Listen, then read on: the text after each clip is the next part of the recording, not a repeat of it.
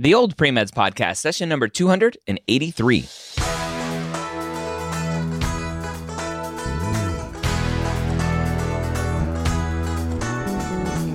You're a non-traditional student entering the medical field on your terms. You may have had some hiccups along the way, but now you're ready to change course and go back and serve others as a physician.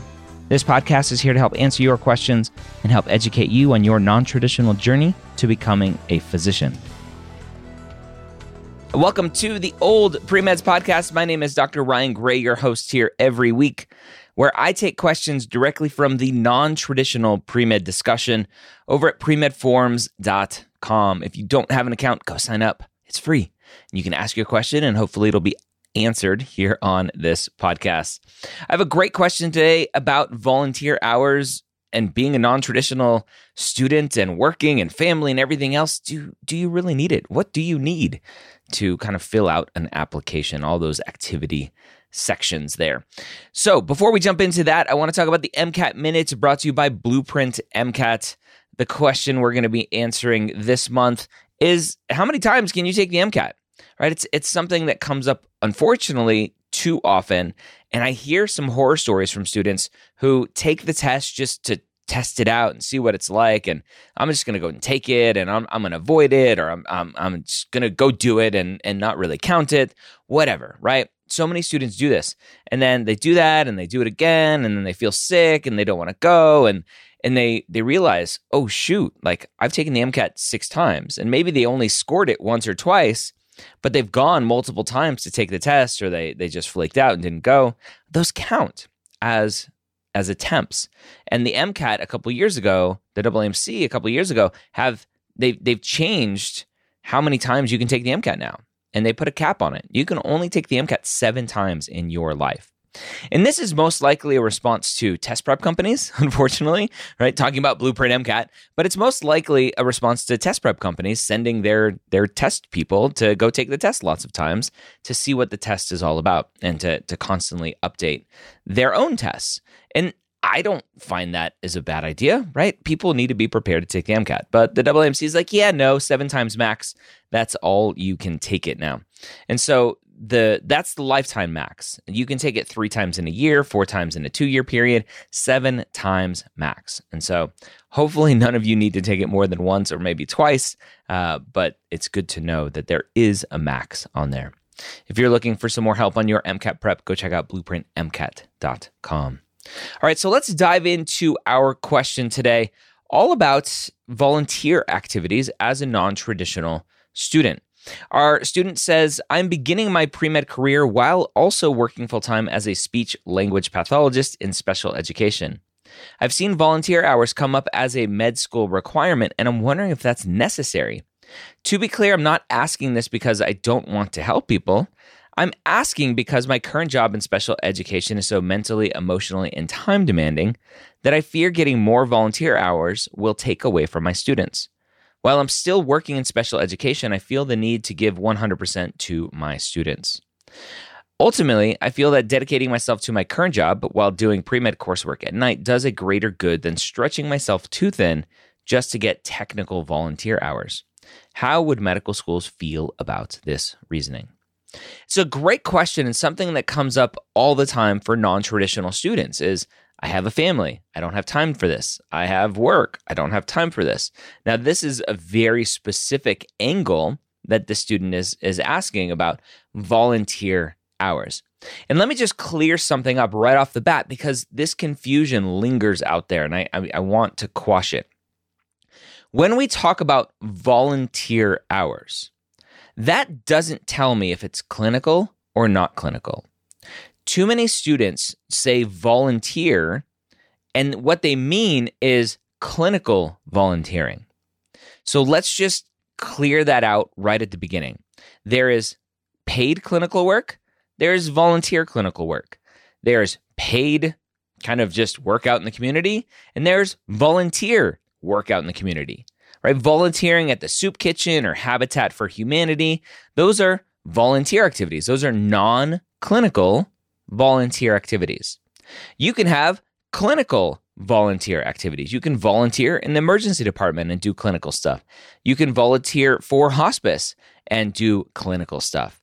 And so the term volunteer gets thrown out there a lot as a synonym for clinical experience. And I just want to let you know that volunteer and clinical do not mean the same thing. Okay? So I'll throw that one out there. I'm going to assume that this student means non-clinical volunteering. And non-clinical volunteering is in kind of the realm of it's important, right? A lot of schools like to see non-clinical volunteering, the Soup Kitchen, Habitat for Humanity, etc., to show that you are out there giving yourself, giving time that you could be spending time playing games or hanging out with your buddies or whatever, and you're out there dedicating yourself to the community. A lot of schools like that. Most schools do not require it, though.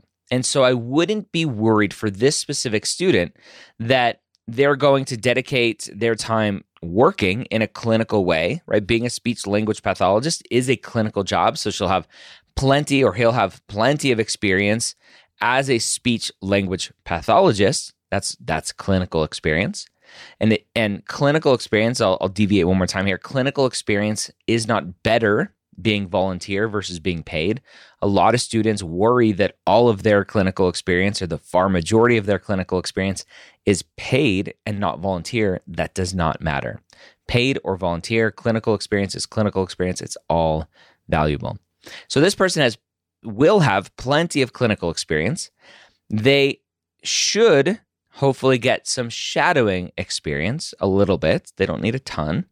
And if they can get some volunteer experience, great, right? If they can get some research experience, great. But they are not must-haves. Remember that the far majority of everything that you're doing is not required.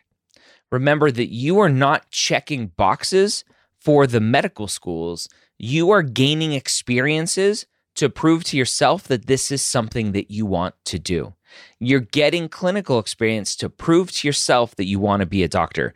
You're getting shadowing experience to prove to yourself that you understand the role of a physician and what he or she do day in and day out.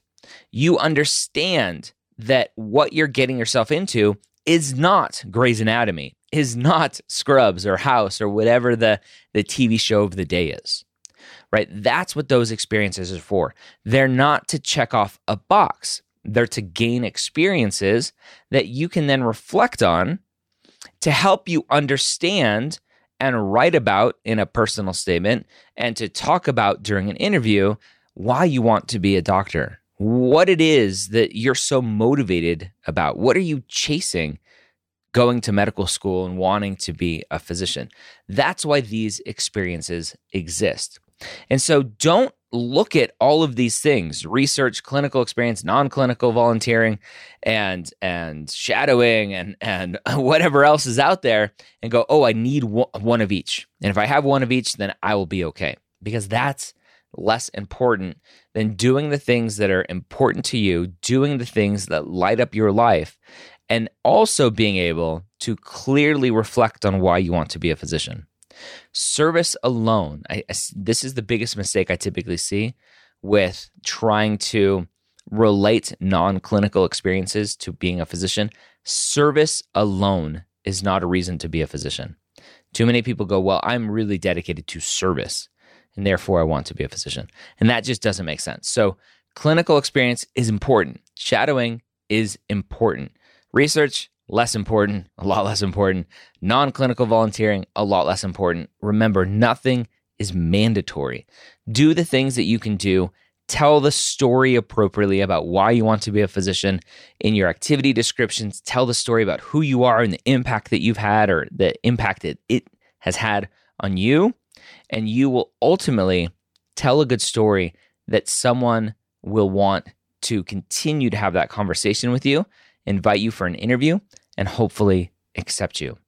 The biggest thing that I want you to take away from almost everything that I talk about is you need to be yourself. So when a student asks, I don't have time for this, is that okay? The answer almost always is yes, that is okay, because nothing is mandatory. Nothing out there is a must do, right? Outside of you need to understand why it is you're chasing this, which to me means you need clinical experience in shadowing. Outside of that, it's fair game. So follow your dreams, follow your passions. There was a podcast episode I did a few weeks ago now. As I'm recording this, it's look around pre-med years, episode 450 or something like that. And it was an episode that I did with someone who followed their passions. And it was an amazing story of a first generation immigrant to this country and really just following her passions. She went from studying the arts and dance to then wanting to go to medical school. And the whole conversation, it was like, I did it because I wanted to do it. I chased what I wanted to do. I didn't do things to check a box. And it was beautiful. It made my heart warm and fuzzy because that's just what I preach. And hopefully you will internalize some of that and go start to do the things that you are also passionate about. Don't forget to check out blueprintmcat.com. Sign up for a free account where you can get a free half-length diagnostic, free full-length MCAT practice test, access to flashcards, and so much more. Thank you, Blueprint MCAT, for sponsoring the Old Premeds podcast. Have a great week. We'll see you next time here on the Old Premeds podcast.